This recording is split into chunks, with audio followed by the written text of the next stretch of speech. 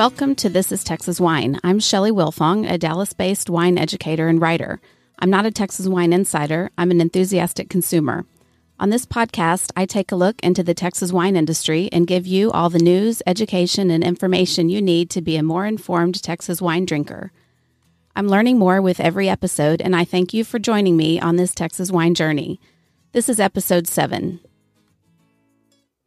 On today's episode, I've got 2 interviews for you, and they're both about wine distribution. One is with Derek Rogers of Serendipity Wines. He will help us understand how wine distribution works in Texas. Then I'll talk with Eric Sigmund, who's the Chief Operating Officer for Ready Vineyards. Ready currently self-distributes rather than working with a distributor, and Eric will talk us through what that entails. Eric's interview is filled with tips that will be useful to wineries and anyone involved in wine sales. I'll also tell you all about my recent harvest experience in the Hill Country. But first, Texas wineries are in the news. Save Texas Wineries is a new political action committee that was formed by a number of wineries that are trying to get some traction with the governor's office during this tasting room shutdown. If you haven't already, I encourage you to visit their website to check out the full list of participating wineries, tour companies, and others. You'll recognize a lot of the names behind this effort, like Brennan, Narrow Path, Messina Hoff, Cicada Cellars, Grape Creek, Lost Oak, Texas Heritage, Bent Oak, and others. The immediate goal is to reopen tasting rooms, and there are 3 main ways that you can contribute to this effort. Number 1 is to donate through a participating winery. The website allows you to select a winery or a tour company to channel your donation through. A donation of at least $50 is suggested. The second way is to advocate. They've made it really easy to send a form letter that you can customize to your elected officials. It has important talking points about the importance of Texas wineries to the economy. And the third way is to follow and share using the hashtag #SaveTexasWineries on social media. Patrick Whitehead, the president of TWIGA, sent a letter to the TWIGA membership last week asking members to join in welcoming this newly formed group. He states that its purpose is to, and I quote, to support candidates and office holders who share our vision of a Texas with laws that promote rather than inhibit the growth and prosperity of the Texas wine industry, and to encourage public support of the industry and related businesses. TWIGA is wholly supportive of and pleased to partner with this newest initiative. We ask all TWIGA members and Texas wine industry supporters to get involved with Save Texas Wineries as we work together to continue navigating these tempestuous pandemic waters, end quote. I'm going to be interviewing Roxanne Myers of Lost Oak Winery in Burleson. She's the president-elect of TWIGA and will be talking to me about Save Texas Wineries. I'll be releasing that interview immediately after it's recorded, so watch for the next podcast episode very soon. In the meantime, please go to www.savetexaswineries.com to see how you can get involved. The advocacy piece is critical, so please use the online system to contact your elected representatives and donate if you're able. Tangi Patton shared a segment about Texas wine, and it aired on CBS Austin last week. I know a lot of Texans are familiar with Tangi. Her segments, called Good Taste with Tangi, air in 15 markets across Texas.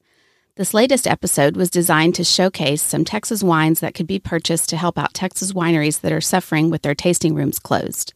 At the beginning, she says that these are wines from Texas that you can find at H-E-B. And she also suggests that you might want to take a trip out to visit wineries or to order wines online or join the wine club. And these are great suggestions, of course. Unfortunately, there's a problem with one of the wines that she's got in her lovely backyard setup. See if you can catch the problem here. Things start off fine with a nice wine from Becker, but then she moves on to the Cardinal Reserve. She says, "This is the San Antonio Winery's Cardinal Reserve." Now, the grapes, according to the bottle, aren't coming from Texas. They're coming from the West Coast, but it is the San Antonio Winery, so it is another one of our wines being produced in Texas. The grapes, however, appear to be grown out of the state. Then she moves on to wines from Messina Hoff, William Chris, and Pedernal. Okay, so did you catch that? The San Antonio Winery? Does that ring a bell? San Antonio Winery sure sounds like it would be a Texas winery. But in fact, San Antonio Winery is the oldest winery in downtown Los Angeles. And it also has locations in Paso Robles and Ontario. Actually, the wine on the table was not labeled Texas. It's labeled American. There's one main legal requirement for a wine that's labeled American, and that's that 75% of the fruit has to come from the United States. That means that 25% of the fruit can be bulk juice from out of the country. Or the wine can have grapes from 2 states, with no state making up 75%. And rather than give it a label like California-Washington, the producer chose to use the American label instead. Anyway, it's not a Texas wine, and it may not even be fully American. Now, I feel for Tangi because I'd be willing to bet that she may not have even selected these wines. Someone on her staff may have done it for her. I'm about to tell a story on my husband, and I guess I'll find out if he listens to this episode of the podcast. A few years ago, he was doing live TV. He was talking about what to eat for cancer prevention, and someone else had filled a table with all kinds of different foods that help prevent cancer. It was all kinds of stuff like fruits and vegetables, nuts and grains. And one of the items was a box of quinoa. Quinoa is spelled Quinoa, so it's not exactly pronounced like it looked. Well, he had glanced at the table, but then when he was on live TV and he was talking about all the different items, he picked up the box of quinoa. And he tried to say it, but he just had a momentary lapse. And what he said sounded nothing at all like quinoa. My husband still hasn't lived that down years later. And maybe Tangi's friends will be giving her a hard time about the San Antonio Winery years from now as well. The Kiepersol Fizzy Wit won gold at the 2020 International Canned Wine Competition. It was the only Texas winery to win gold, and it won in the sparkling white wine category. Fizzy Wit is a collaboration with Spätzle Brewery in Shiner, Texas. If Spätzle sounds familiar, that's because it's the brewery that brings you Shiner Bock beer. Fizzy Wit uses Shiner yeast. Yep, the same yeast that's used in the iconic Texas beer brand. The yeast kicks off a secondary fermentation that results in the fizz in the wit. This semi-sweet bubbly comes in 4 packs of 187 milliliter cans. It's a single vineyard estate-grown wine made from 50% black Spanish grapes, 30% Sangiovese, 10% Blanc du Bois, and 10% Muscat. And it's 13.8% alcohol by volume. It's very interesting. It won in the white wine category, but it's made from 80% red grapes. I guess that means that how the grapes are processed determines what category the wine falls into for judging, rather than what color the grape skins are. This canned wine is available on the Kiepersol website to ship in a case of 24 cans for $99 with free shipping. It's also available at Brookshire's and several other retails. Kiepersol says additional distribution is forthcoming. Former Kiepersol winemaker Michael McClendon had a great write-up in the Dallas Morning News recently. He's featured in an article called Science Whiz Turned Winemaker Launches Award-Winning Custom Crush Facility in East Texas. Michael started as an intern at Kiepersol in 2008 and was promoted to winemaker in 2012. In 2017, McClendon and partner Wes Jensen founded Sage's Vintage, a custom crush facility in Nacogdoches. Read all about their focus on quality Texas winemaking. I'll link to the article in the show notes. Last week, I attended a groundbreaking at the new site for Siboney Cellars, a winery that has been co-located with Hawk's Shadow Winery in Dripping Springs since it was founded in 2017 by Miguel and Barbara Lecuona. In 2019, Miguel and Barbara partnered with Bill and Marianne Waldrop and purchased a 52-acre site for a new winery on 290, just west of Johnson City, immediately next to Lewis Wines. The 52-acre lot is going to be quite a site, according to the plans I saw. There will be vineyards installed by Bill Blackman's Vineyard Management Group, a full production winery, and a tasting room that's built into an elevated limestone terrace. There are some cool features like a bioswale that will filter water that's used in wine production before it's drained back into the earth. The ceremony I attended was really special, and I told Miguel that I feel like I'll be invested in the future of the winery. Miguel delivered some prepared remarks, and he talked about courage and how partner Marianne Waldrop had demonstrated remarkable courage for the past 18 months.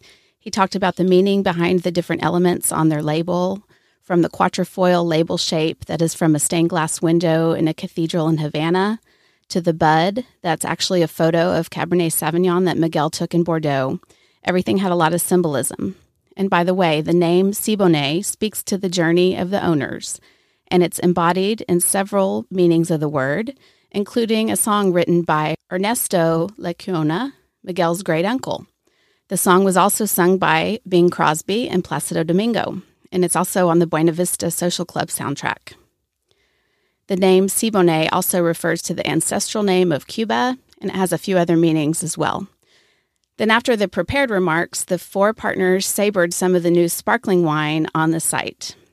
I tasted this wine later, and I ended up taking some home. It's a crown cap sealed 100% Sangiovese Rosé sparkling wine from the Texas High Plains, and it was delicious.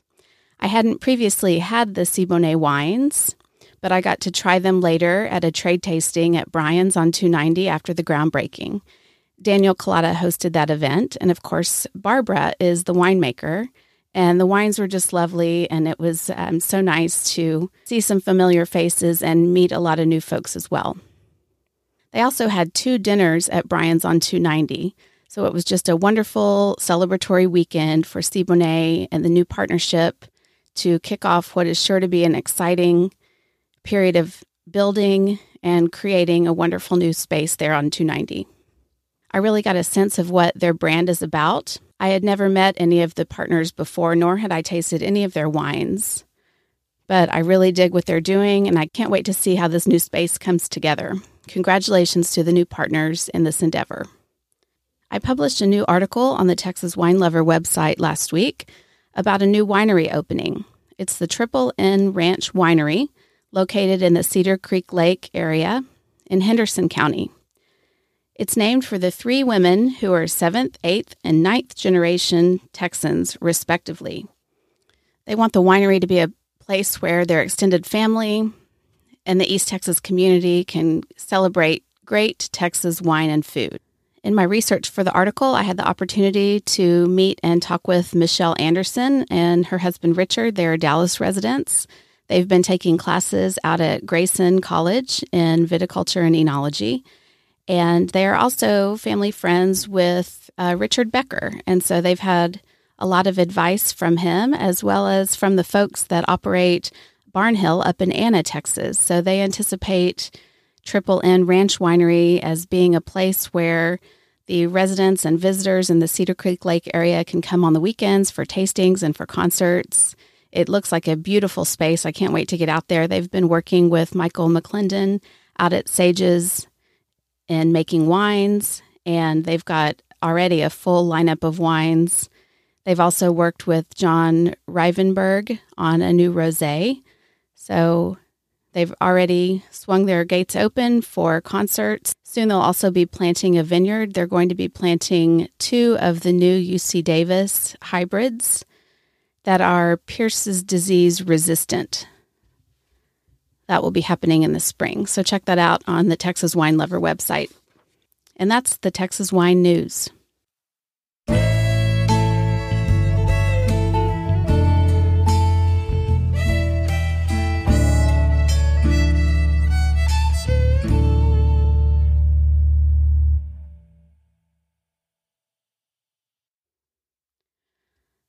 You may not know that I'm a wine educator, and thanks to the pandemic, I am now doing wine education for groups anywhere via Zoom. If that's something you're interested in, please reach out to me at texaswinepod@gmail.com. I recently did a class for a group in College Station, and I was able to find out what wines were available to them at retail. And I developed a class with 4 wines. One person purchased the wines and divided them into smaller bottles. And then the participants picked up wines from a cooler on her porch. There are plenty of ways this can be done in a socially distant and safe way. Of course, I love to talk to groups about Texas wine, but there are other options as well. Let me know if that's something I can help you with. Again, that email is texaswinepod@gmail.com. So I've just returned from a weekend retreat in the Hill Country, and not only did I get to attend the Siboney Cellars groundbreaking, I also got to do my first Hill Country harvest. Now, I'd done a harvest before up in the Texoma AVA closer to where I live in Dallas, and that one was at Square Cloud Winery in Gunter, Texas. This one was at Abastris Winery in Stonewall.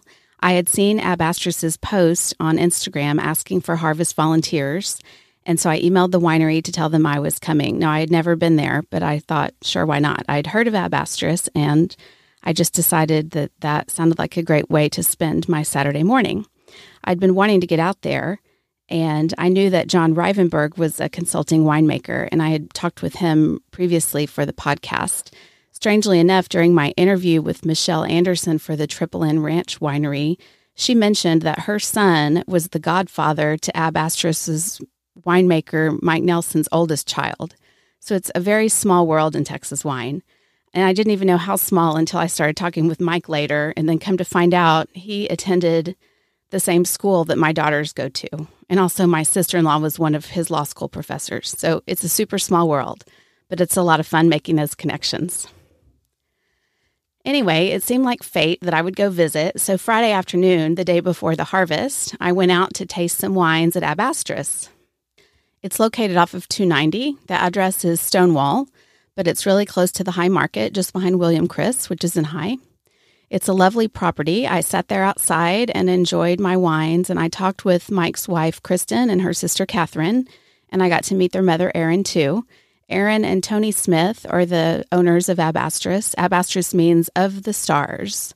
The winery opened in 2018, and they make about 4,500 cases of wine from the estate vineyard there, and also from some of the key vineyard sources in the High Plains.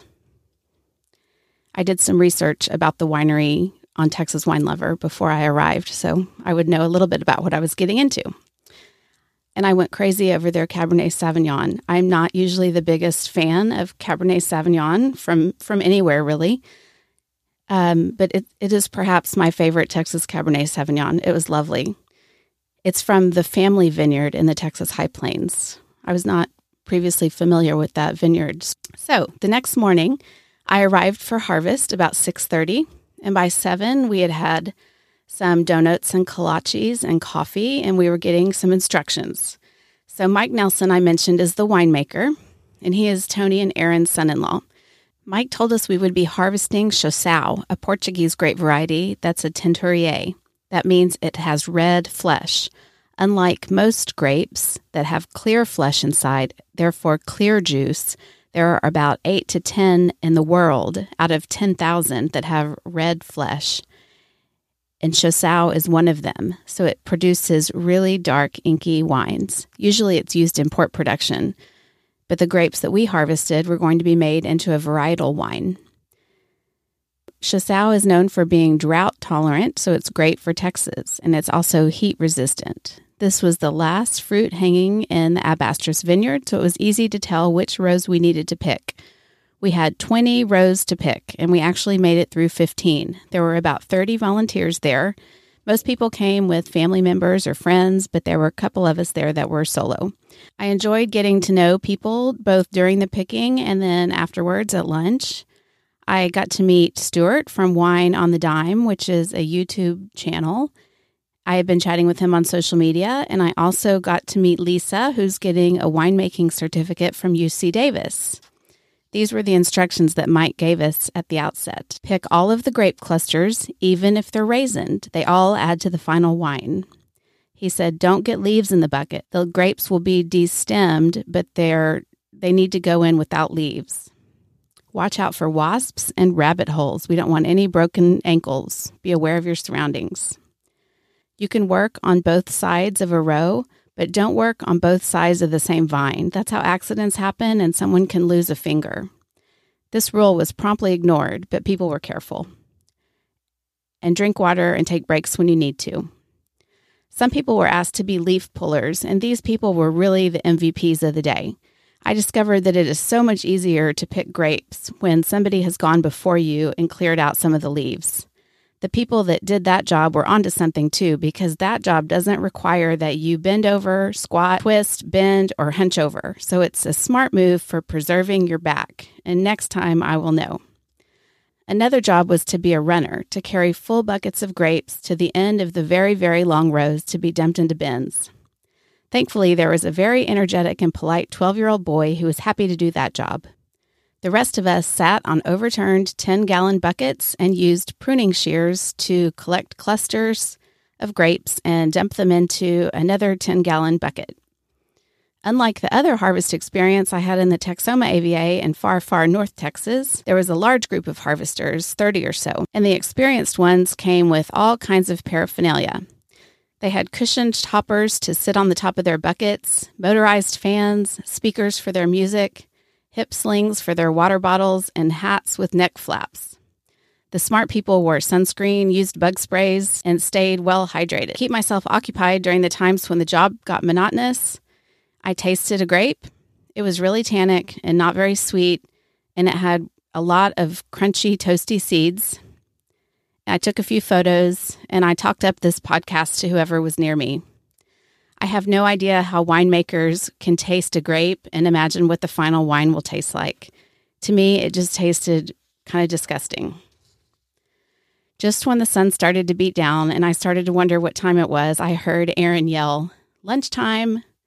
I was really happy to sit down with my new friends, a glass of rosé, a plate of sandwiches and veggies and chips, and yes, grapes. Thinking back to the quality of our work, it seemed a little haphazard, and the perfectionist in me hoped that somewhere there was quality control to make one last pass through to make sure we didn't leave a big chunk of grapes unpicked somewhere. I also felt bad that we didn't finish all 20 rows. Ab Asterisk put out another call for harvest volunteers for the next morning, but I slept in and then headed back to Dallas. I turned on the heat warmer on my seat because my back was hurting, even though it was 105 degrees outside. I should have paid more attention to Mike's method. He sat on his bucket the whole time and didn't hunch over like I did. I only used that seated method of picking part of the time. The rest of the time, I just kind of bent down, and that was a bad idea. It was great to have Mike in the vineyard the whole time, and he didn't seem to get too annoyed by everyone's incessant questions. I was surprised by how many first-time harvesters were out there. A lot of them were wine club members, or they came with a family member or a friend. One guy said it was his first time, but then later I noticed that he was driving a tractor and seemed to be part of the regular team, so I think maybe he was telling me a story. Also, the harvesters were a bit older than I would have expected, maybe because it starts so early. I would definitely recommend that people have an experience with a harvest. It'll make you appreciate your wine more. If you're going to be in the Hill Country on a weekend in mid-July through mid-August, there's a good chance that you can participate in a harvest somewhere. The best way to find out about one is to follow wineries on social media. Most wineries use the hashtag TXWine on their posts, so search for that hashtag on Instagram or Facebook. Of course, the coolest part will be when the 2020 Ab Asterisk Chasseau is released. You can bet I'll be the first in line to buy the wine from the grapes I helped harvest. By the way, I was recently on a call when someone asked how many grapes it takes to make a bottle of wine. My answer was around 800. Upon further research, I found estimates that range from 400 to 1,200. I'm going to stick with around 800. If anyone wants to test that out, please let me know what you find.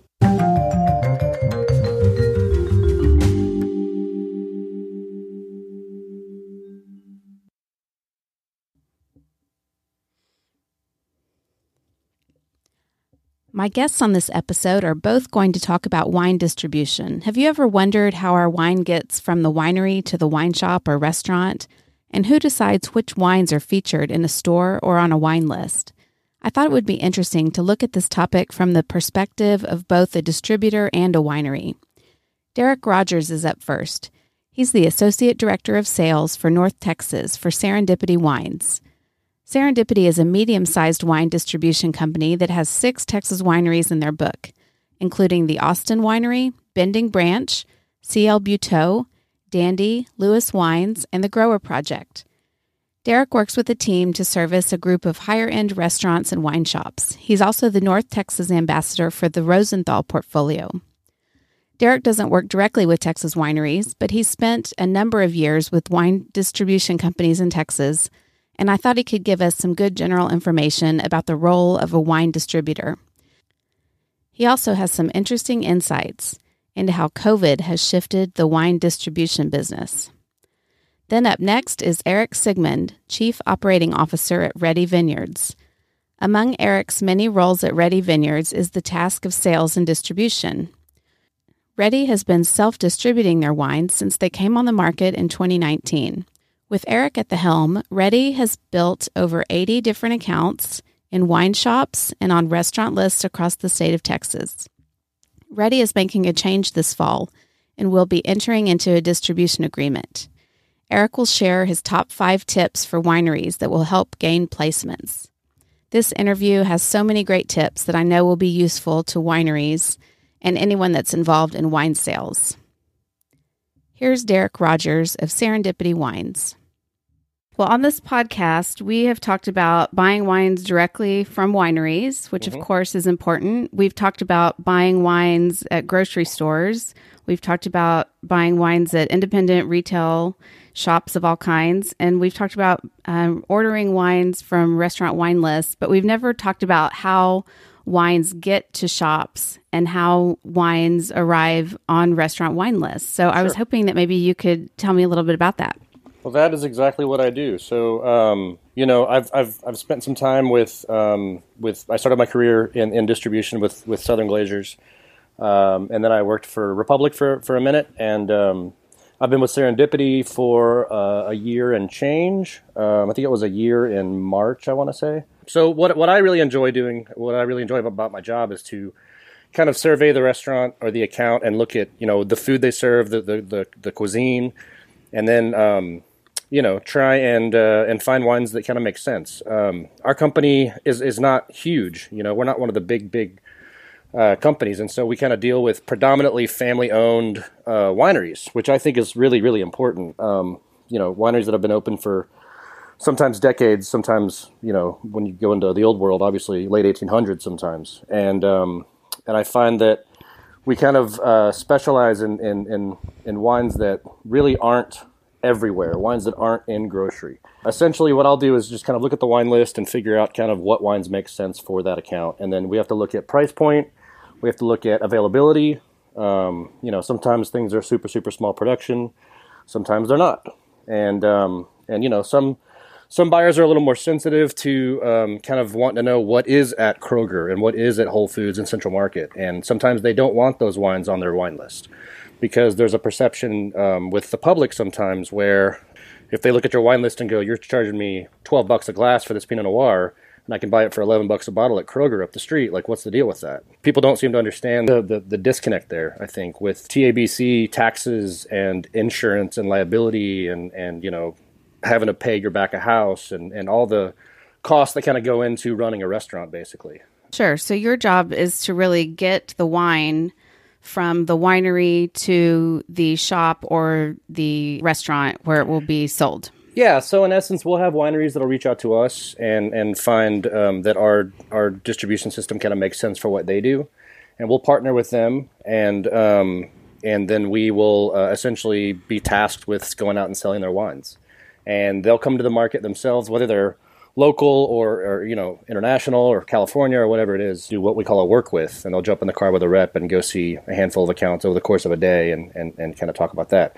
Now, keep in mind that everything that I'm saying right now is contentious on being pre-COVID. Everything's changed. The world is completely upside down, and truthfully, the business model of what we do as a company has completely changed, as it has with everyone. So I'm thinking about that because I just said work with. There's no work with. So we haven't done that since probably February or January. And I'm guessing restaurants aren't looking for new wines to put on their wine list right now. That's true. Yeah. What I've found for the most part is, if the restaurant's even open, because, typically speaking, if you're dealing with smaller kind of family-owned independent restaurants that don't have corporate backing, 25% does them no good when it comes to capacity. 50% is even hard. A lot of restaurants still to this day are not open and haven't been this whole time. A lot of them are still doing kind of the curbside thing where they're doing like to-go foods and they're trying to sell wines that way.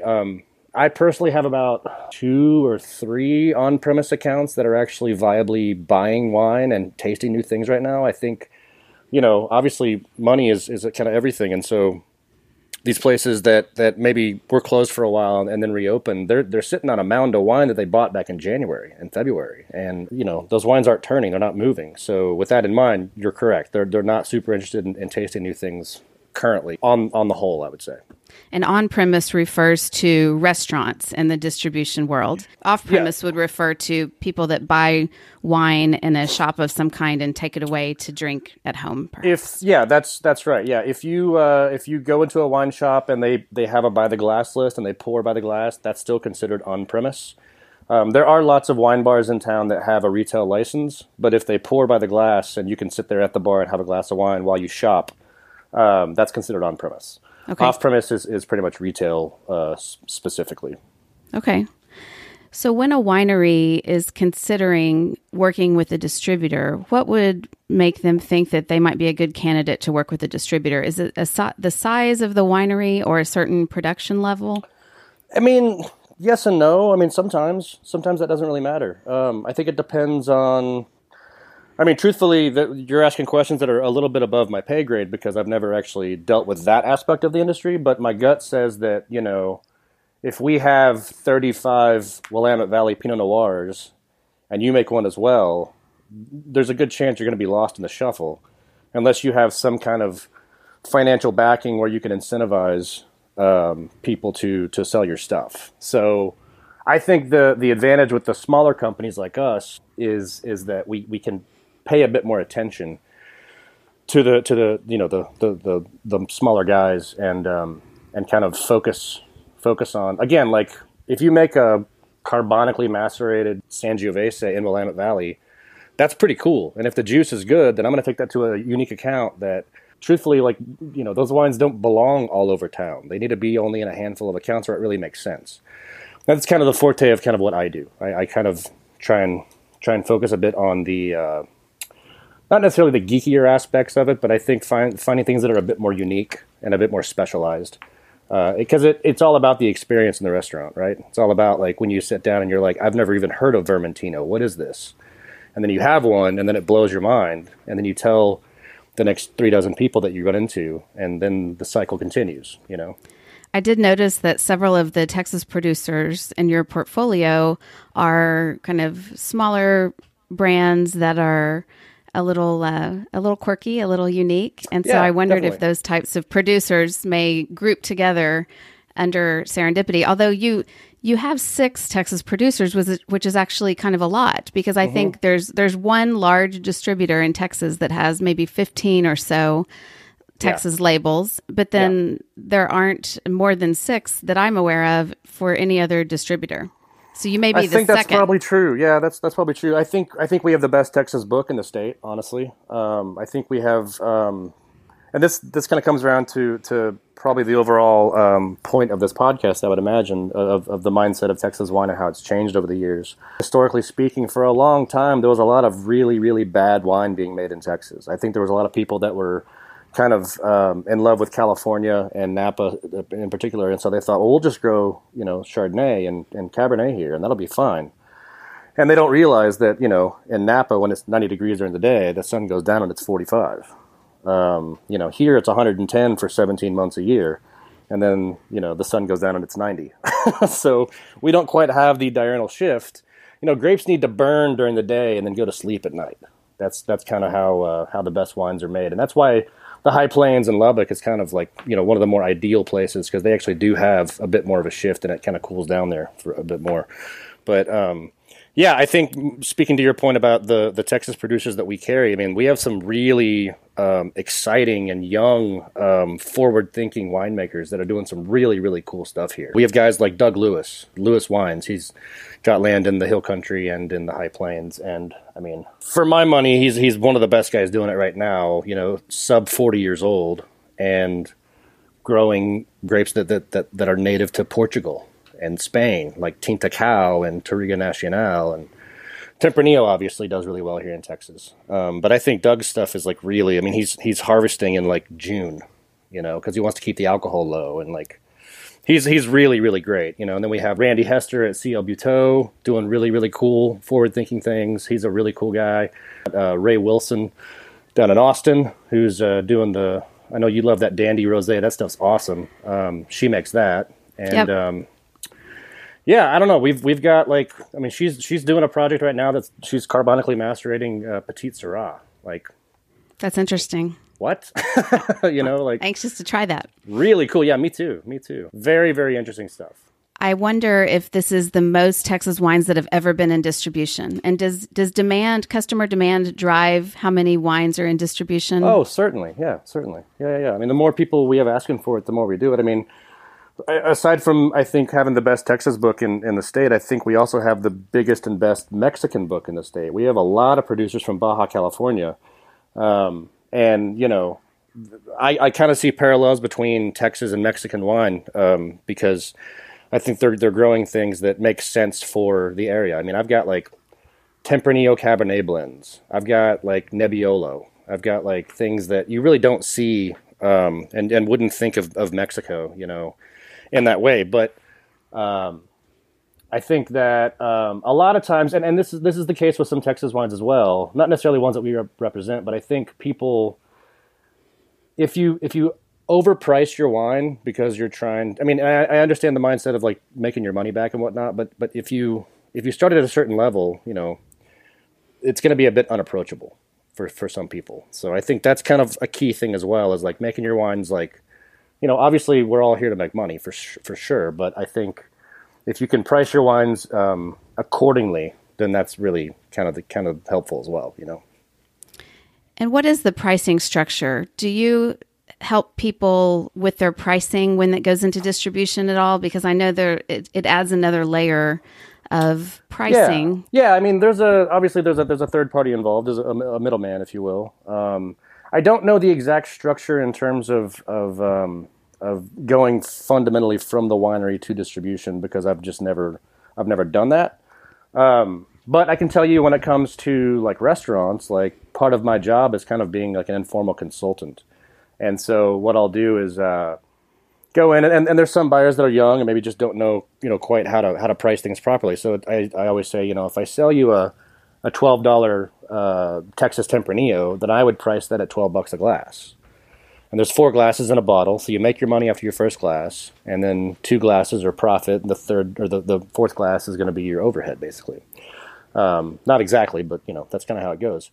And I think that's how you should price by the glass. For by the bottle, on the whole, I don't necessarily think that the margin should be the same. I think it should be a little bit lower, actually, because at that point you're getting people into drinking more wine, obviously, and in Texas, obviously, when you don't finish a bottle, you can cork it and take it with you.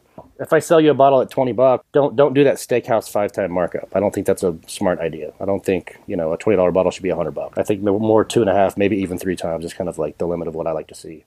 And that just kind of encourages people to buy the bottles, and then you have real estate on your shelf turning over, so you can buy more wine from me.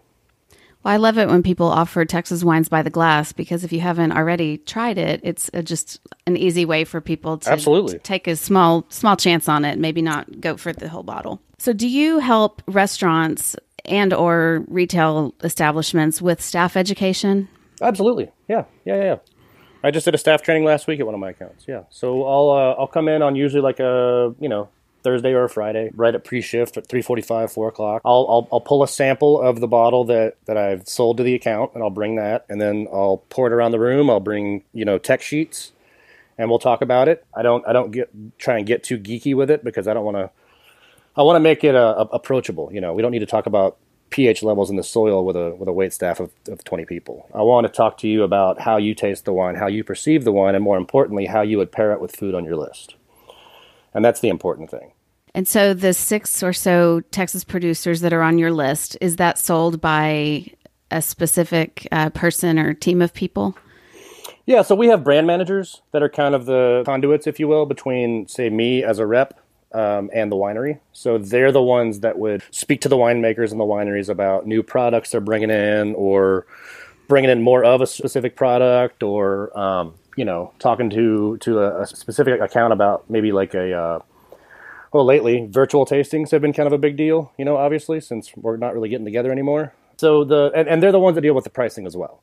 So they kind of deal with inventory, availability, pricing, and kind of dictating how much wine we're going to have in the state, and also how much it's going to cost. I find it so interesting that we see the same Texas wines on restaurant lists over and over and over. And I don't know if that's just because those are larger production wines or they're just certain... It depends. I mean, there's some that are just old school Texas wines. I mean, like McPherson, for instance. Like those wines are pretty great. But yeah, they're kind of like, you're right. They're kind of everywhere. If you see Texas wine on a list, that's typically what you're going to see. That or like, Llano Estacado or something like that. And there's nothing wrong with those wines at all. I just think they're a little bit old school, and I think there's some new up-and-comers that are really making waves right now in Texas. I've seen a lot of criticism of the kind of farm-to-table movement that's happening in restaurants because farm-to-table doesn't seem to apply, and the kind of locavore movement doesn't seem to apply when it comes to local wines. And so I hope the local wine movement will maybe catch up to what has happened in the local restaurant movement. Yeah, I mean, I think our mindset as a company overall is we try and deal the most we can with wineries that are, at least trying to be organic. A big part of what we do is trying to work with wineries that actually kind of have a conscience when it comes to the environment, and guys that are trying to leave it better than you received it, kind of thing, without using herbicides and pesticides and things that are kind of harmful to the environment, and I think a lot of the younger growers here in Texas are kind of adopting that mindset as well. In Europe, in the old world, for the most part, that's kind of how they do things anyway. So you can get your Demeter certification and whatnot, but there's a lot of guys that are in Bordeaux and Burgundy that are just like, we've always done it this way. We don't need your certification. It doesn't really mean a lot, and it's really expensive. I've finally seen some backlash against the kind of clean wine movement in the wine media. So just because you put something on the label that says you're clean doesn't necessarily mean you are. And just because it's not on your label doesn't mean you're not. So correct. Consumer beware. Well, and there's also fads too, right? There's always going to be fads. There's always going to be trends that people try and jump on the popular train and make a little money while it's going. So I think it's important. I think it's important to try and keep it as natural and as clean as possible. I agree. We've heard so much lately about how restaurants have fared during COVID, but what are you seeing from your retail accounts? Huge numbers. December numbers in March. I mean, like crazy. Whether it's people have a bit more expendable income right now than I think they ever have, because you're not going out and you're cooking at home now. And so with that in mind, and this affects my household as well, my wife and I definitely have been saving quite a bit of money during COVID from not going out so much. And I think a lot of people are taking that money and going to independent wine shops and grocery, and they're buying a lot of wine. So I would say that, on premise is probably down like between 60 and 80% right now. And I'd say retail is probably up a good 60 to 70% probably. So it's not exactly made up for it, but it's definitely helped for sure. That's interesting. So you maybe as a company are reallocating your staff people somewhat? Reallocating wine. There are some wineries that we work with that, pre-COVID times, they wanted 80% of their distribution to be in restaurants and in wine bars. And, they didn't want the big box specs and goody to have access to those wines because they wanted to keep it on premise. Once COVID hit, everything was off the table. Because at the end of the day, we got to sell wine. So that was really interesting as well. And then another thing that I found was, even especially with the Rosenthal book, we have a lot of allocated wines that are small production, highly sought after, highly reputable wines from Italy and France. And so we would send out an allocated pre-sale back in like January, February, and say, hey, I can offer you a case. I can offer you 6 bottles. I can offer you whatever. And here's the price, and it'll be here in March. And so these restaurants would say, yes, I'll take it. I want my allocation. I'll take my 6 bottles. I'll take my case, whatever it is. So March hits. The wine shows up about March 15th or so. And a lot of the accounts are like, well, I've already kind of blown my budget for this month, so why don't you send it to me April 1st? Okay, no problem. You got it. Well, what happens April 1st? Restaurants aren't open. So we end up having to reallocate those wines and offer them to retail, offer them to places that normally wouldn't have access to those. And again, that's just kind of up to the mindset of the winery and kind of where they want their things to be sold. So now you can buy it at Central Market? Sometimes.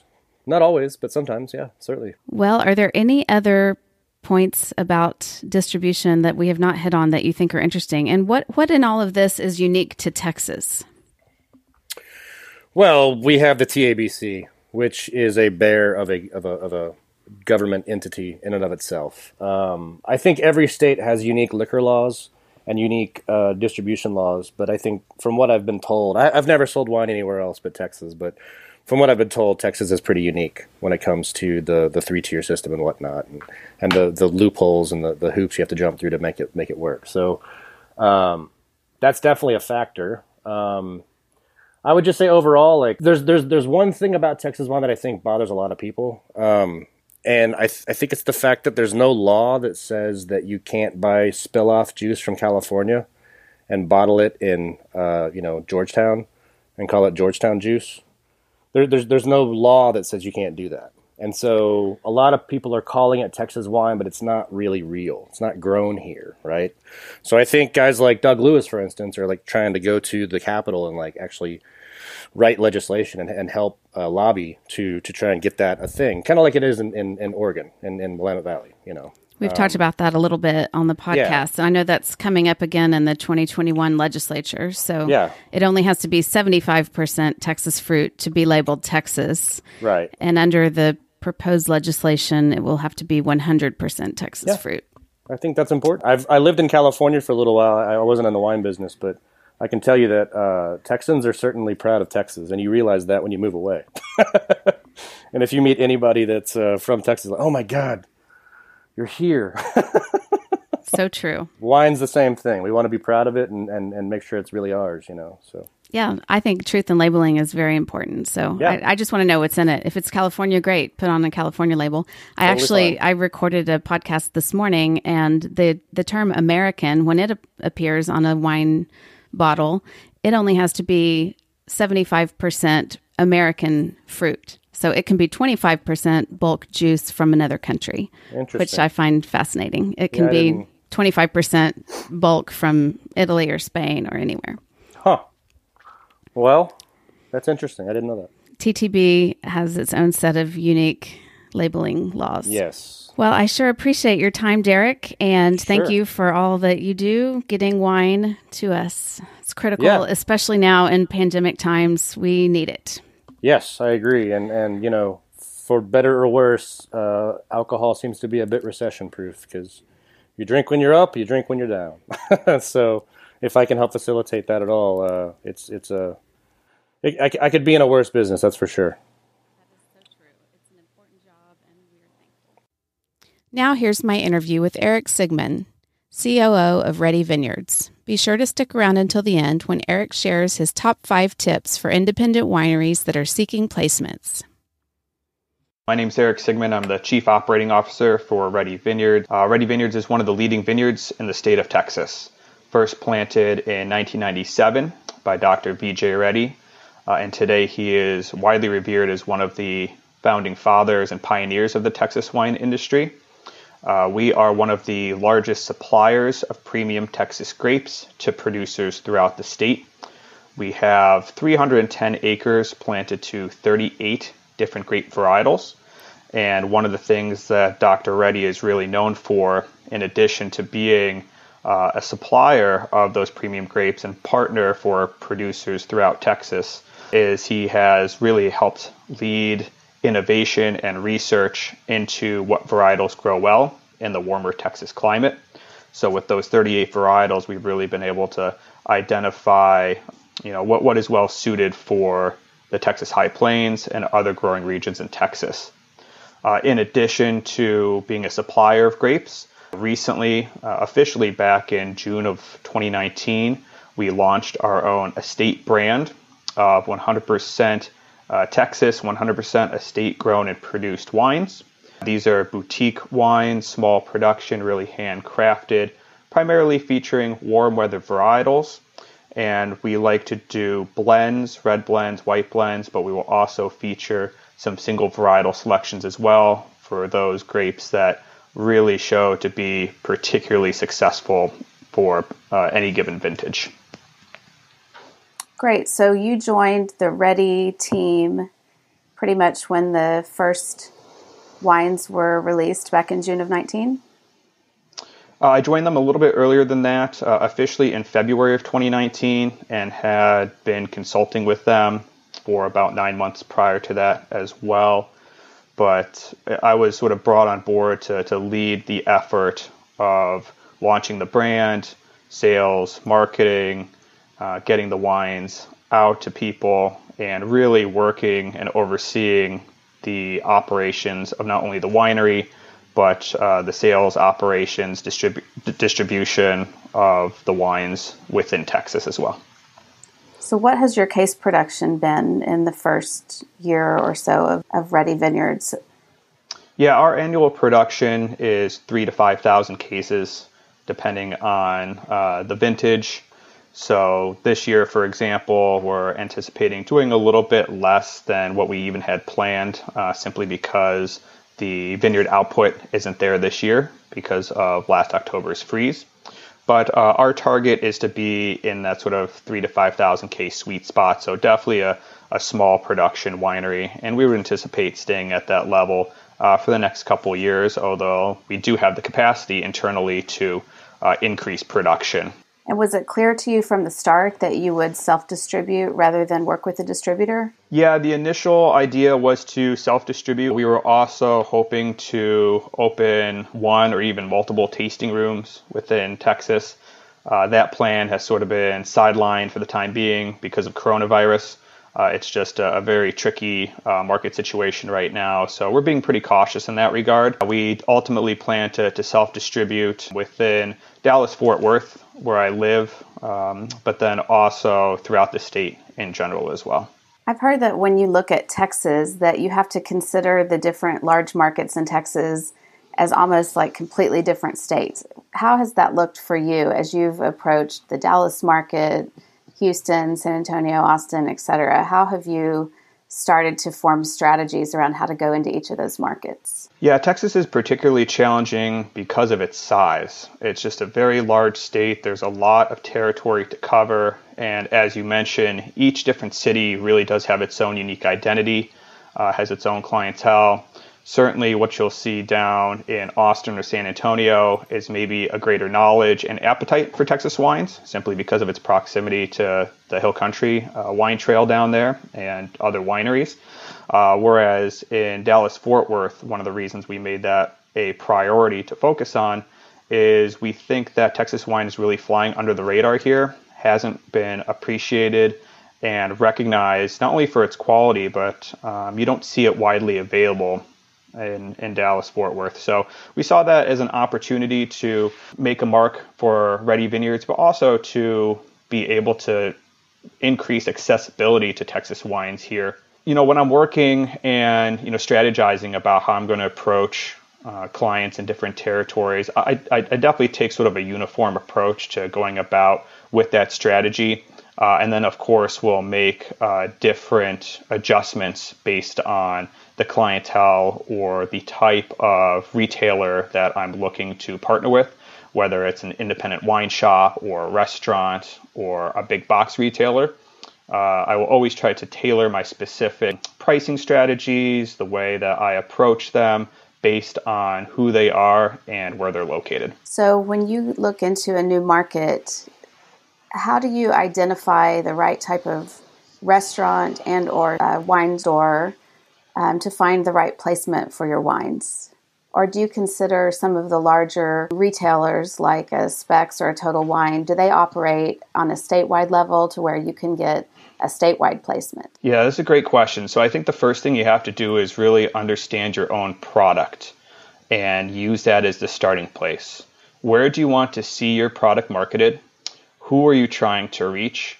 And what's the price point that you're trying to have established in the market? And I think ultimately the most important things come down to pricing. And we could talk about that a little bit more, but certainly in regards to how that works with different retailers. When I'm searching for partners throughout Texas, I use price point as my starting place. Because we're offering a smaller production, more boutique handcrafted wine, naturally our cost of production for those wines is higher. So we would need to have a higher retail pricing in the market in order for it to be worthwhile for us to sell that product. Keep in mind, too, when you're partnering with somebody else, you're selling to them at wholesale price. So you're already taking a hit on your bottom line so that the retailer has an incentive through their margin to be able to sell that product for you. So I use some very simple tools when I am formulating my strategy and who to target, especially when in a new market and maybe not one that I'm as familiar with. So I'll use things just like Google or Yelp, and I will do searches for restaurants, but I will immediately categorize down by price point and filter down to price point the types of accounts I'm looking for. So I know that my wines, at least the wines that we have been actively selling over the last 14 months, will not work in places that are like Chili's or Applebee's, Olive Garden, chain restaurants.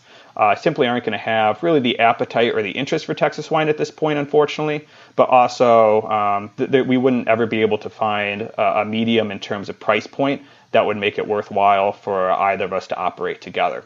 So I'm doing very simple strategies. I'm filtering down to $3 and $4 sign restaurants or partners, and that already gives me a more narrow pool of folks to target. Once I have that, I'm doing a lot of research, and you have to do a lot of research in advance in order to really be able to target those folks who you think are going to be willing and open to this, open to Texas wine.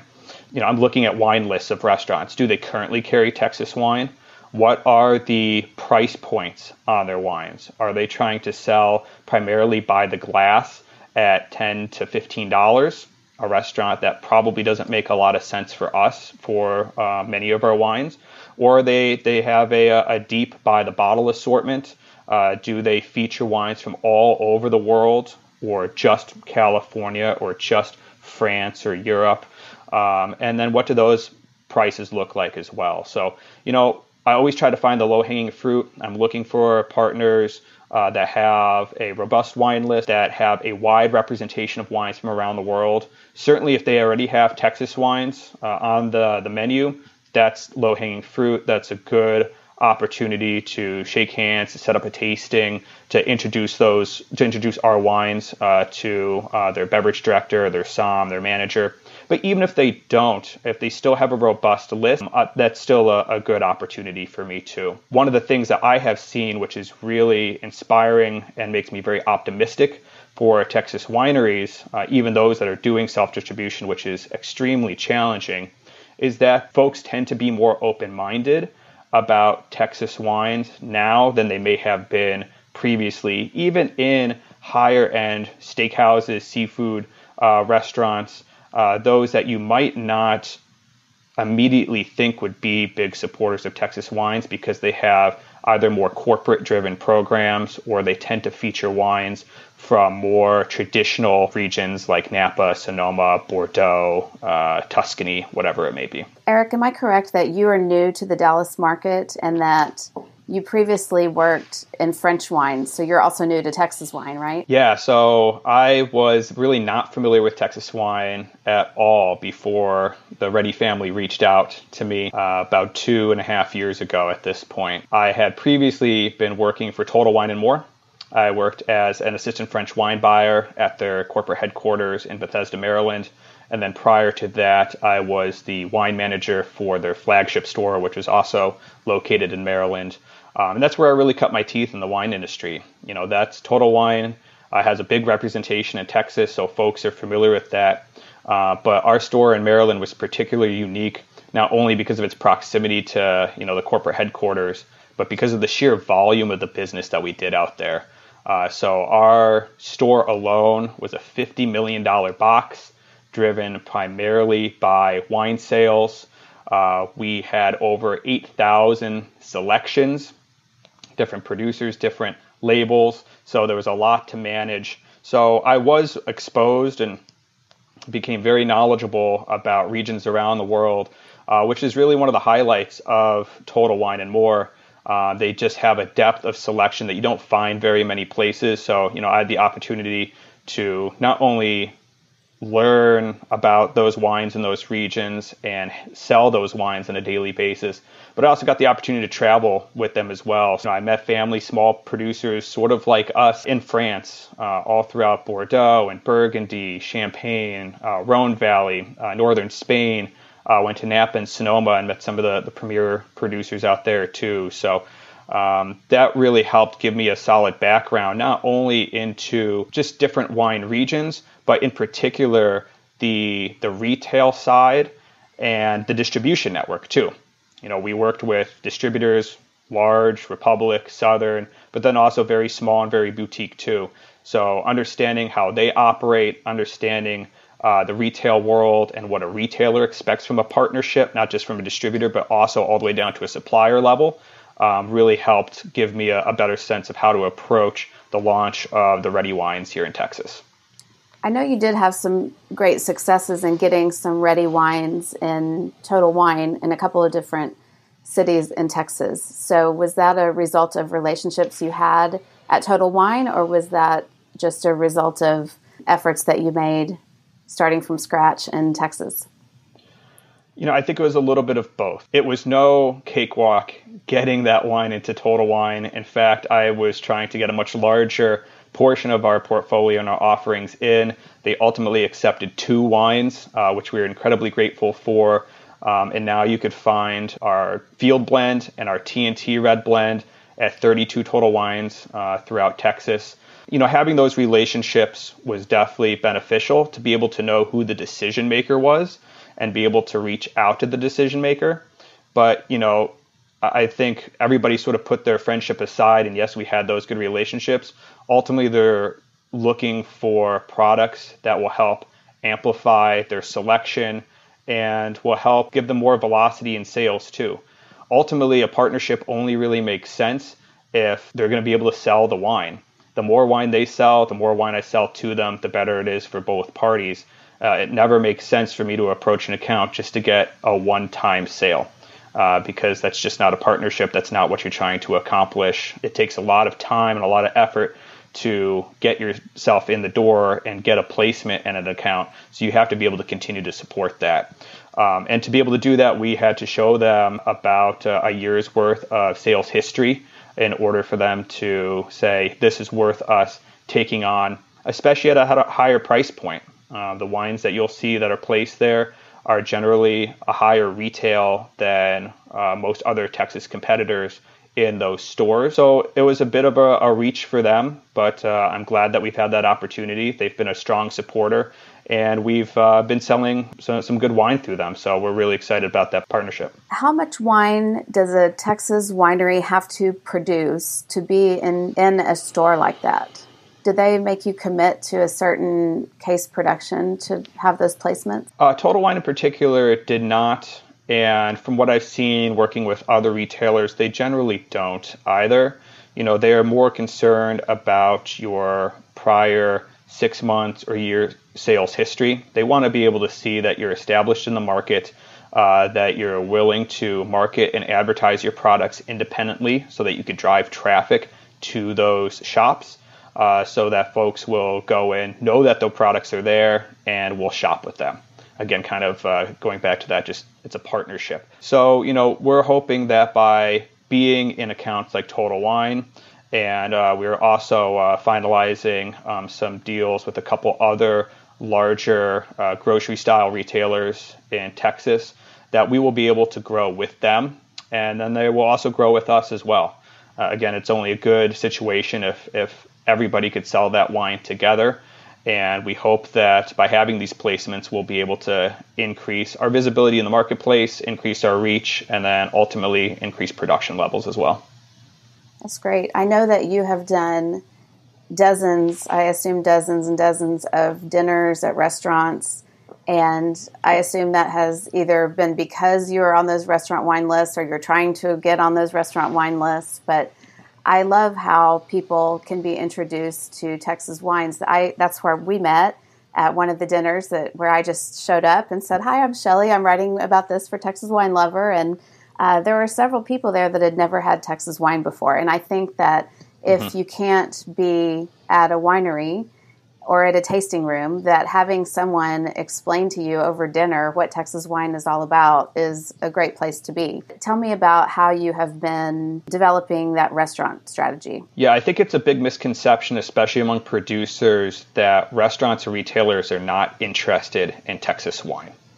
And I think if you don't pursue all those opportunities, you're missing opportunities to get yourself into the marketplace and maybe make a partnership that will help give you more exposure and really help launch your brand. When you're looking for a partner, again, I kind of look at partners differently depending on who they are. If it's a big box retailer, say a Total Wine, I know that they're expecting something different, not only from a pricing strategy, but also from marketing and exposure than maybe an independent retail shop would versus maybe what a restaurant would be interested in. You know, restaurants are really unique in that the pricing strategies for restaurants have to be very carefully crafted, and you're generally not making as much money as you would selling to a restaurant than as you would to an independent wine shop, or especially to a big box retailer, because you have to give away a lot more margin in order to be able to find that right fit. And pricing tends to be a lot more aggressive, especially when you're competing against the big players like Southern Glazers and Republic and the partners that they represent, to be able to get into the market, especially as an independent brand, especially as a small producer that may be new to the market and might not have big name recognition. So being able to tell that brand story is really important. But besides that, you really have to find unique ways to make yourself valuable to those clients, and find ways to make them value you equally as a partner too. So maybe that's by the glass versus by the bottle placements, offering them what we call QDs, quantity discounts if they're buying in bulk. But then to your point, Shelly, it's also going above and beyond and finding other ways that maybe they can partner without making a commitment by putting you on the wine list. So a great way to do that is with wine dinners. And we've been successful working with current partners who already carry our wines, but also with folks who may be a little hesitant to put your wine on the menu because it is Texas wine and they're not sure how their clientele will respond. Whereas a wine dinner is sort of a one-time commitment that gives a partner an opportunity to test the waters among their clients, get feedback from their clientele about what they thought about the wines in that dinner. And it also puts you on a stage a little bit too and shows how you perform. Are you a reliable partner? Do you help with the marketing and advertising? Can you also help drive people to buy those tickets for those dinners? And it's not just the partner relying on their own network to do so. But the wine dinners are a tremendous way to get your foot in the door and to build a partnership. And they're a lot of fun too. It gives you the opportunity to get up in front of a group of people, many of who may not have ever had Texas wine before, and introduce something new. And the best way to be able to tell your story is in person. So I love working with those partners on wine dinners because I have the chance to meet new folks, tell them about our brand, and lead them through sort of a guided tasting with dinner pairings or food pairings in a really nice atmosphere. Well, at some point over the course of the last year, you have started thinking that perhaps it is time to look for a distributor. So talk to me about the thinking behind that decision. So the initial plan was to self-distribute for the first 2, maybe even 3 years. We knew that in order to really scale up and to become recognized or available regionally, and then hopefully nationally, that would require a distributor partnership. And that could look a few different ways depending on the size of that distributor, what states you're trying to enter into. But it was really the whole coronavirus situation that caused us to pivot in a couple different ways. Certainly, first, we, like a lot of Texas wineries, pivoted to more e-commerce and online sales, hosting virtual tastings. But we also needed that ability to get access to more restaurants, or in particular more retail locations that are really thriving right now during coronavirus, even though all that on-premise business has gone away.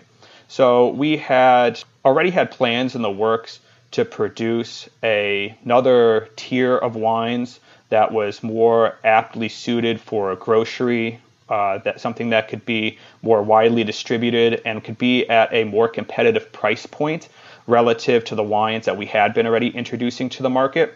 So for us, it wasn't just the strategy of can I get a distributor, but also do I have the types of products, the branding, the marketing, the diversity of products that would be appealing to a distributor, because getting involved with a distributor can be very challenging too.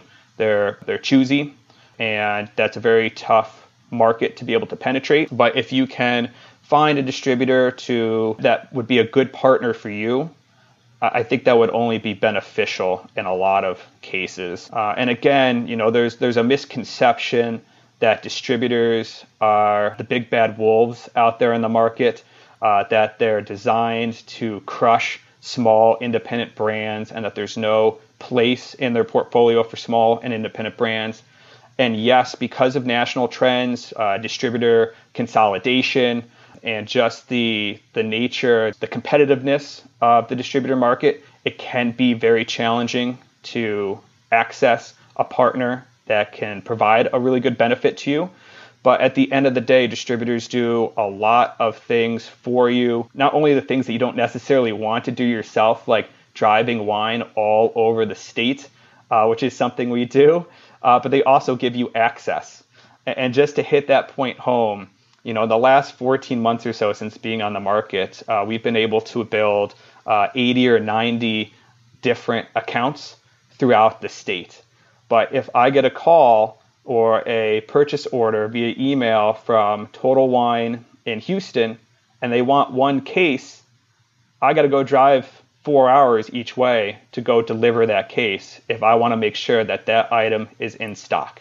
And that's the same with Austin and San Antonio. So that's just the nature of the business.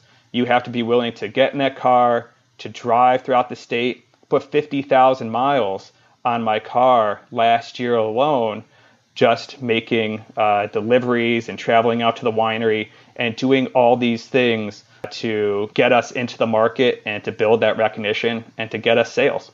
Well, it will be nice to have some assistance on the highways, I'm sure. So what kinds of things, other than the actual transportation of the wine, what kind of things do you look for in a partnership? With the distributor? With the distributor. So when you're looking for distributors to partner, there are a few different things to consider. I think the first is their size and their reach. So you need to sort of determine whether or not it's more beneficial to you to work with a very large distributor, say the Republics or the Southern Glazers of the world, or it's better to work with a medium or small distributor. And there are a couple different advantages and disadvantages to both of those. So working with somebody like Republic or Southern Glazers, they are the most powerful distribution brands in the entire country. They will be able to provide you access like no other brand will. They have a distribution network that is so extensive, it's almost incomprehensible. Warehouses throughout the state, their own trucking and logistics programs, sales representatives, teams of sales representatives that are large, folks who work under those sales representatives as merchandisers who help make sure that the presentation of your display in the store is the best that it possibly can. There's a lot of benefits to working with a large distributor like that. On the other hand, those large distributors have extremely deep portfolios. So as a small, independent, and emerging brand, how are you going to be able to work with them to make sure that your items are getting placements, are getting into wine bags of representatives, and are being talked about at these various clients that you're trying to get into? Keep in mind that a standard wine bag only has 12 slots, and that representatives are often working on commission. So they're trying to sell the wines that are going to make them the most money so that they can hit their own personal targets that are set by companies, but so that they can make more money too. So in a portfolio of hundreds or thousands of wines, how do you find Ready Vineyards getting into that 12 bottle bag so that it is presented to a client. Okay. And do you feel like you're competing against the other Texas wines that are in the portfolio? Since we're self-distributing, I can't really speak personally about that experience. But if I was to take a step back, just objectively, I'd say yes to some extent, because at the end of the day, you're each independent brands. And yes, your placement might come at the expense of somebody else and vice versa. It might be zero sum. On the other hand, if there is a robust Texas portfolio, and especially, and this is what really I think matters, if the distributor is passionate about supporting Texas brands, you'll find ways to leverage that portfolio and create partnerships among those wineries in order to be able to present multiple different brands to one retailer and get those in. So, Texas Wine Month is coming up. That's a great opportunity, for example, for a distributor to say, look, I have a portfolio of 10 or 15 Texas wines.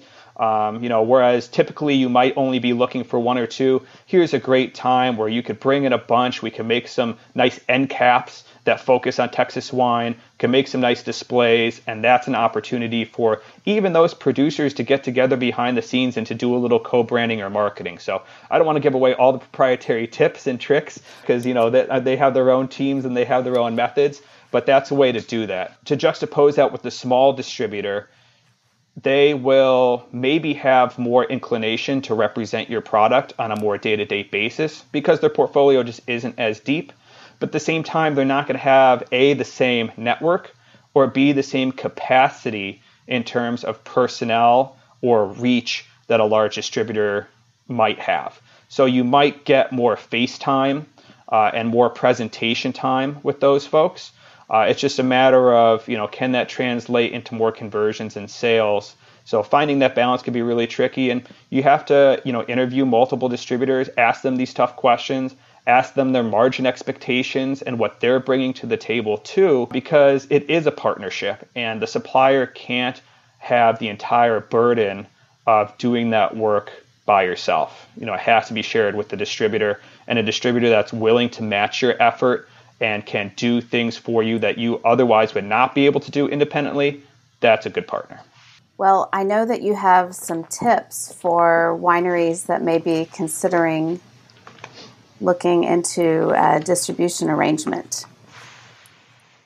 Yeah, so I have sort of 5 general tips to help independent wineries be able to not only access a distributor, but to help find clients as well. The first would be to research very well, understand the immense time commitment that's required for wide-scale distribution. And if you want to do this on a smaller scale by focusing on, just your community, that might make it more manageable at the beginning, but still the time commitment for getting in the door, following up, delivering the wine, supporting those clients is really difficult. So the first thing you have to do is, research very well, understand your target market, those partners, be able to identify the right fits for you. If your wine is just too expensive for that restaurant or that retailer, it's not the right fit. Be narrow. You can't spend your time trying to get into every place. You just don't have that time. It's just too challenging. So choose wisely. Keep a database of who you're trying to work with, and really be able to identify the decision maker in that building who could be a good partner for you. The second tip is have a very robust understanding of pricing and margins. So we sort of talked about this a little bit earlier. You have to understand that not all accounts are created equal. The independent retailer is going to expect a different level of margin than the big box retailer, potentially 15 to 20% more. So you have to adjust your pricing accordingly. Restaurants are the biggest conundrum because in order to be able to make it worthwhile, and restaurants will mark up 250 to 300%, you have to work backwards from where you want your wine to be priced on the menu to them having enough margin to you making enough money to make it worthwhile. And ultimately, this game is not about how much wine, the price of the bottle you're selling it at. It's about how much you could sell. Velocity is always more important than dollars in general, especially at the beginning. But understanding those margin dollars is really important. For instance, I have 3 different pricing sheets that I will present to different clients. I will give one pricing sheet to my restaurants, which offers by the bottle pricing, but then incentivizes by the glass pricing, because I know that I will get more velocity and hopefully more sales if my wine is by the glass. Versus independent wine shops, I know that they're looking for a lot more margin than if I'm presenting to Total Wine or to Costco or to H-E-B or United or something like that. So, you don't want to undersell yourself either. And being flexible in your pricing arrangements is really, really important. The third tip is to communicate regularly and do not give up. When I first started knocking on doors, I had a very low conversion rate. I think I would only convert maybe 10% of the folks that I tasted to buying a product and putting that on their menu.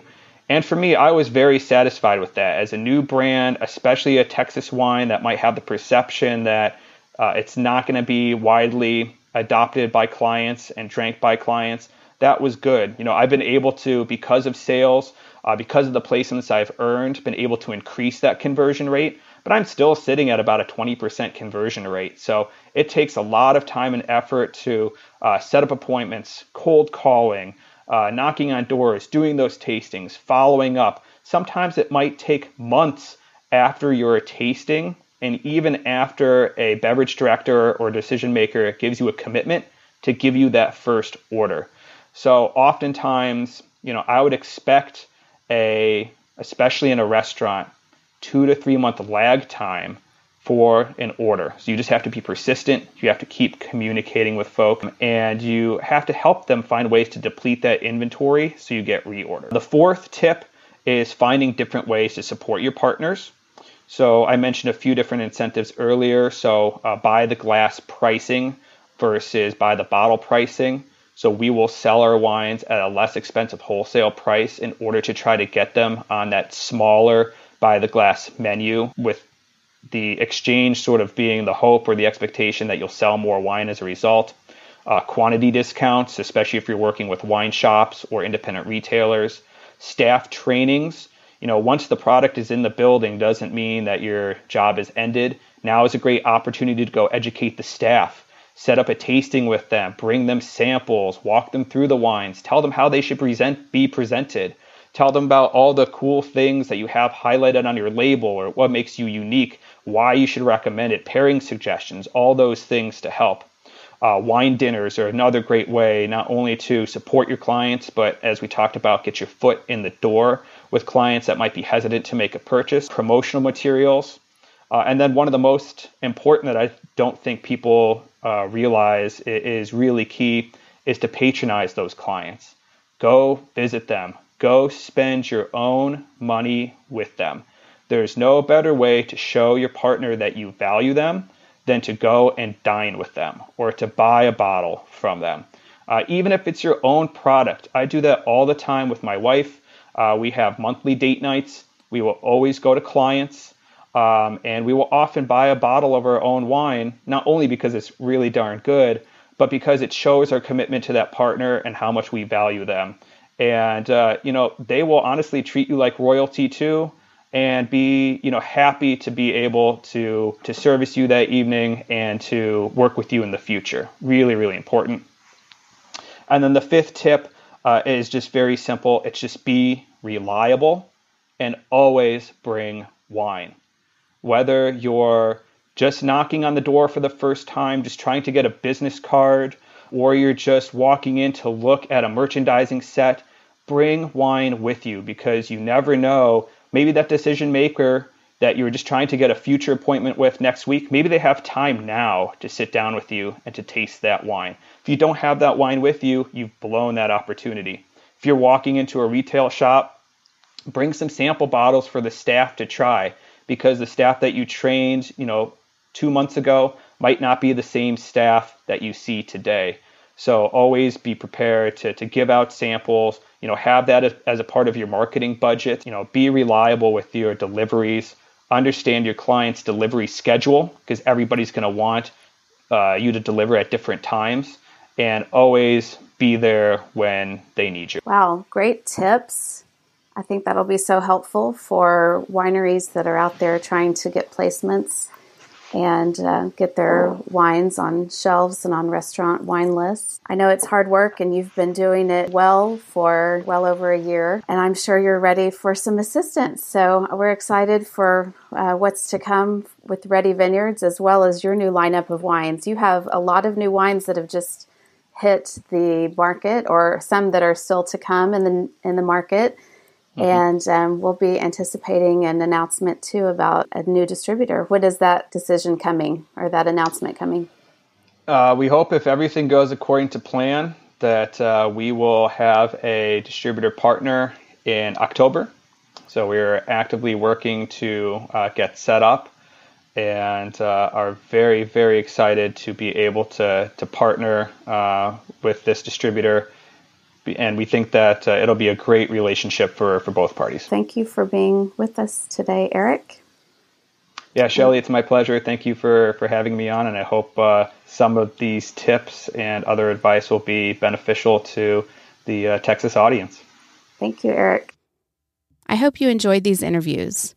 If you have suggestions for topics or people you'd like to hear interviewed on this podcast, please let me know.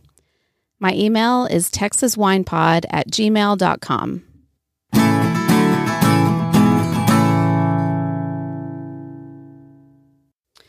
So on my trip to the Texas Hill Country, I took with me a bottle of William Chris's 2019 Wanderer Series Relief Project Red Blend. This wine has a cool story, but if you haven't already found it, you're probably out of luck. It sold out quickly because it was a relief wine to aid the Texas restaurant industry workers that were in need during the COVID-19 pandemic. The back of the bottle says, "Our community has made William Chris what it is today. In return, we've collaborated with our friend and master sommelier, Craig Collins, to create this Texas Red Blend. The proceeds will support the incredible group of chefs, servers, somms, and bartenders in the Texas restaurant community to help them get back to doing what they love."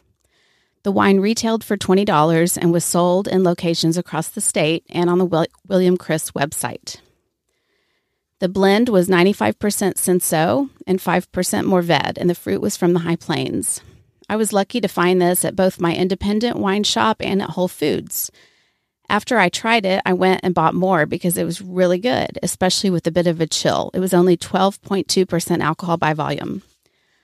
When I took this down to the Hill Country, I didn't finish the bottle the first night, or actually the second night, and it tasted good even on the third day. That's always a good sign.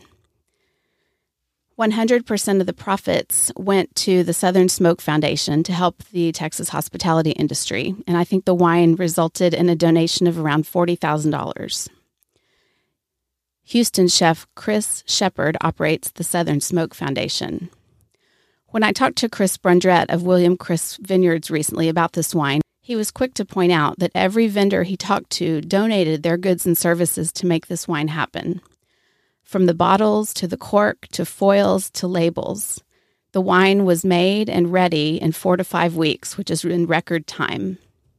And Chris said something cool when we talked about this wine. He was talking about what it was like to work with Craig Collins, and he said, "I got the feeling of what it might be as a musician to jam with another really great musician. There was this air the day we were blending that wine for the final blend. We felt the pressure. It was time to go. We were just jamming. We were having so much fun. Craig was like really sweet and a great blending partner. And he was like, look, you and Tony are making the wine." And we were like, "Hey, we'd love your opinion. This is our project. We're going to all do it together." And he was super awesome to blend with. And you know, I think in the end we came up with a really great wine that helped a lot of people. Chris goes on to talk about how great the Southern Smoke Foundation is and how much good they've done for Texas.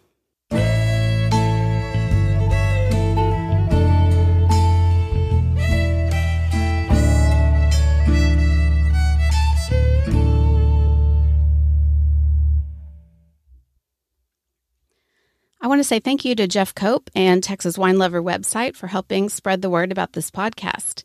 Don't forget to visit txwinelover.com if you ever have a question about a Texas winery or a Texas vineyard. Thanks, Texas Wine Lover.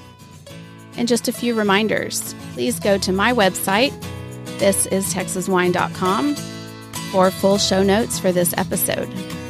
While you're there, subscribe to our very occasional newsletter. And please subscribe to this podcast so that you don't miss our next episode. Instead of waiting 2 weeks for your next episode, it's going to come very shortly. It will be an interview with Roxanne Myers about Save Texas Wineries. Connect with me on social media. I'm at Texas Wine Pod on Twitter, Instagram, and Facebook. I'm most active on Instagram.